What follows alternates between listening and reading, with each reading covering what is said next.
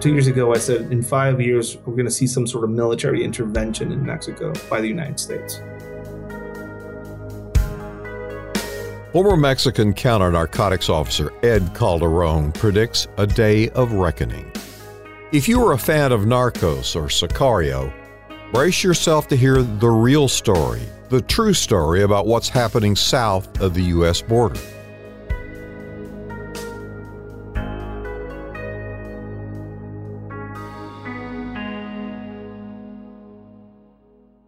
Hello, I'm investigative reporter Robert Riggs. Ed Calderon is a man who should not be alive. He fled death threats and now lives in the United States, where he is a security consultant.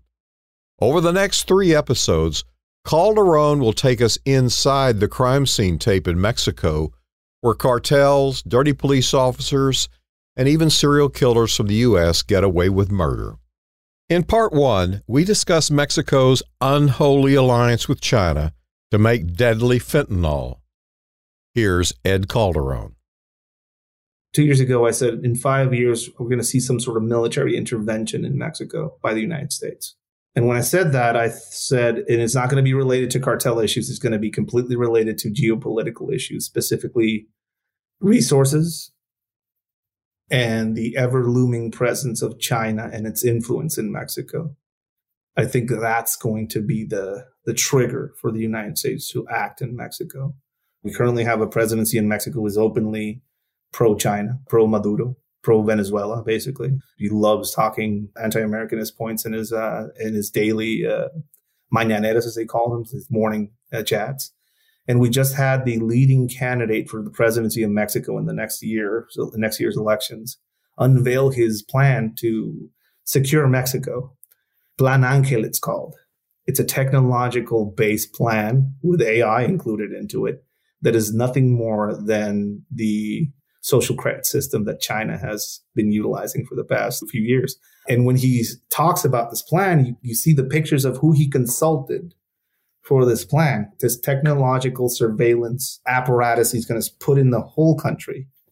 And you see Putin in the background, you see Xi Jinping, and you see Biden, which is fascinating to kind of watch.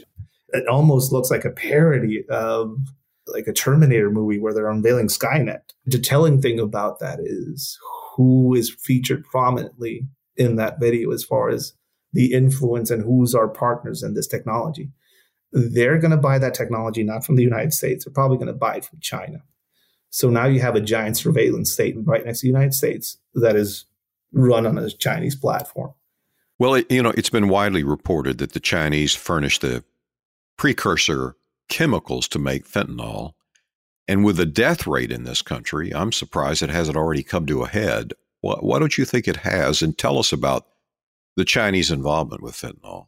I think just as murder, disappearances, abductions, and extortions and all these things are normalized in Mexico, drug use has been normalized in the United States.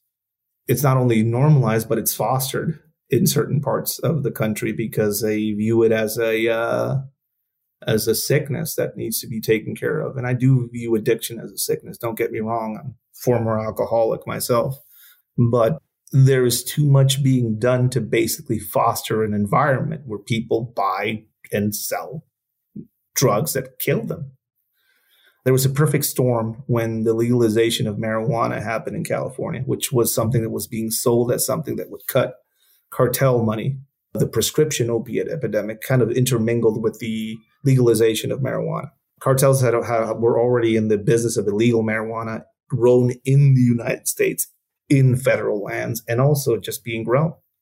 So when this happened, it led into a gold rush for cartel presence that is already established in the United States. It allowed for them to take advantage of some of the banking issues that some of these narcotics that marijuana had. And they basically tossed in their money laundering apparatus into places like Colorado, for example, and some parts of California. What happened then? Well, marijuana is not going to make us that much money if we grow it in Mexico anymore. So let's start switching our crops. And they switched to poppy fields. Mind you, these lands have been leached dry of nutrients after decades of feeding that illegal marijuana habit that people had in parts of the border and other parts of the United States. So they had to give it something to give it that extra kick. If people can see a ball of heroin, which in my career I saw one about that big once and a few bricks of it, you can smell it before you see it. It's usually black in nature, specifically if it comes from parts of the world where this is very strong heroin. Powdery, light-colored brown heroin is what's coming out of Mexico. It's not as strong. The process is different. It's not as powerful as some of the stuff you'll get from the Middle East or Golden Triangle spaces, I guess. And somebody decided to lace it with fentanyl. And when I say somebody, Chinese chemists had already been working in Mexico, developing laboratories or teaching how to create some of these laboratories to cartel members. And I think we're somewhere in the 2000s, 2010, I think they found the first fentanyl laboratory in Mexico. This has led into an explosion of as far as not just the trafficking of fentanyl into the United States, but also the local drug markets. And all of that comes from a single source, China. There is no Chinese cartel. There is no triad doing shady stuff underneath the government's nose. It's very difficult for me to believe that the Chinese state is not going to know about loads and loads of fentanyl leaving its ports into Mexico. You saw when the COVID epidemic hit and everything was slowed down and shut down, you saw the Sinaloa cartel smuggling fentanyl from the United States to Mexico to load their drugs and then ship it back up. Meanwhile, the New Generation cartel was just growing. And it's because they have control and access to the Pacific side ports. So you saw that influence directly there. Is the strategy, motivation of China to make money, or is it more about getting a deeper foothold in Mexico and also trying to undermine U.S. society? All of it, I think. You see cartel and organized crime elements basically utilizing Chinese banking apps to move around money in Chinese banking and financial institutions to figure out their laundering. Once that money goes into those Chinese banking institutions, they become invisible to U.S. eyes. So So if the U.S., let's say the U.S. declares cartel members and organizations as terrorist organizations, now you have a state-sponsored organization in a way because they're utilizing some of their financial institutions and their pharmaceutical industry to create a substance that gets shipped to the United States. A lot of these deaths are incidental because some of these people don't know they're taking fentanyl. So I've heard people say, well, these are junkies, let them die. Some of these kids are kids who did a line of coke because somebody brought it out and the coke was laced with fentanyl. And 3 of them are dead, for example. Fentanyl laced pain medication and pain medication cloned to look like pain medication.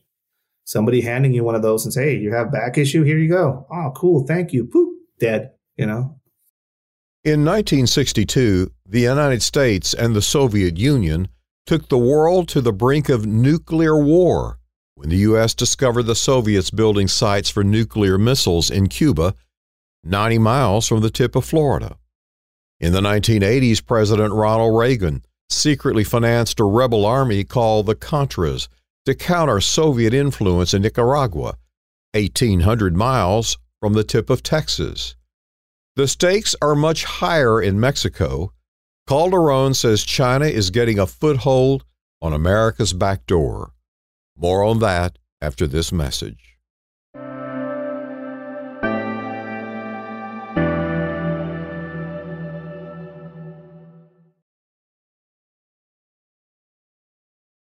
If the United States decides to intervene because of China in Mexico, what will that military intervention look like? Are we in for a long fight?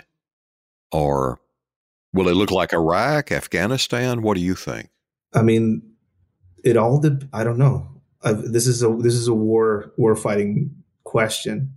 I will say that having fought in a war, as far as the work that I did, was very much an urban military conflict in a lot of ways.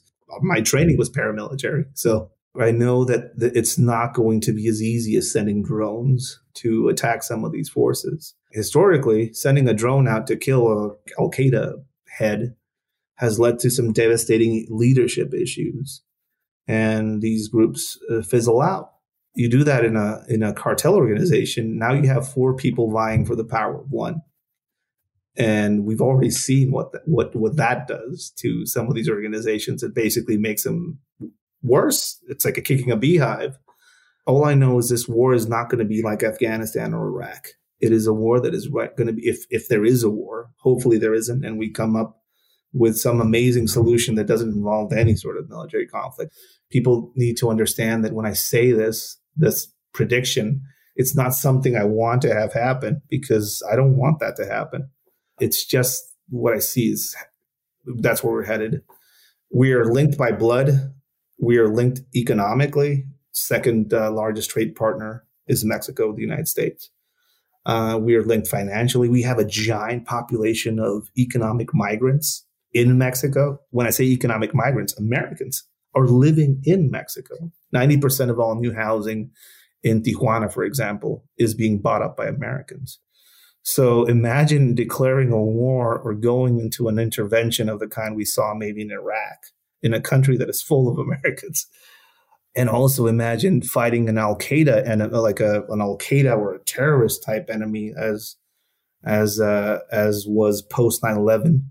But this is an organization that is very much in the United States and is very much rooted in the United States. It's a domestic terrorist issue. It is not a foreign terrorist issue, if that is what the United States wants to label it. Members of the military that are going to be fighting in that war have family in Mexico or are related by blood to people in Mexico. What is that going to mean for some of the war fighters and issues? Imagine one of these guys in charge of this whole operation getting death threat to his family and pictures sent to him of his house. He's going to feel what a lot of the commanders that I worked for felt. I'm not going to commit to something, It is not going to be an easy thing, and Americans are going to feel it in the supermarket. They're going to feel it in their hospitals. Something that doesn't get talked about. If the United States decides to intervene in Mexico and there's a conflict of a sort, or at least a militarization of that border, and nothing gets across it, we're going to experience a health crisis that is going to be very familiar to people, as far as what happened during COVID, when all the people that can't get their daily supply of what they get are all going to be cut off from the supply. Now you have a hospital system in some cities basically overloaded, adding pressure to the situation. And this is just forecasting. I don't know. In my next episode, part 2 of my 3-part series, Ed Calderon will take us inside the crime scene tape of drug and human smuggling by the cartels and the corruption that rots the core of Mexican politics and law enforcement. In closing, here's my reporter's recap and reflections. I believe you can take what Ed Calderon says to the bank. I say this based on my experience as an investigator for a Congressional Defense Committee and as a television reporter covering national security issues, including 3 wars. If you want to learn more about the growing threat of the cartels, I recommend reading The Accidental Superpower by geopolitical analyst Peter Zine. The chapter that Zine considers the darkest is titled The North American Drug War. You've been listening to the True Crime Reporter podcast. Stay true, stay safe, and stay tuned for more stories from inside the crime scene tape. This is Robert Riggs reporting.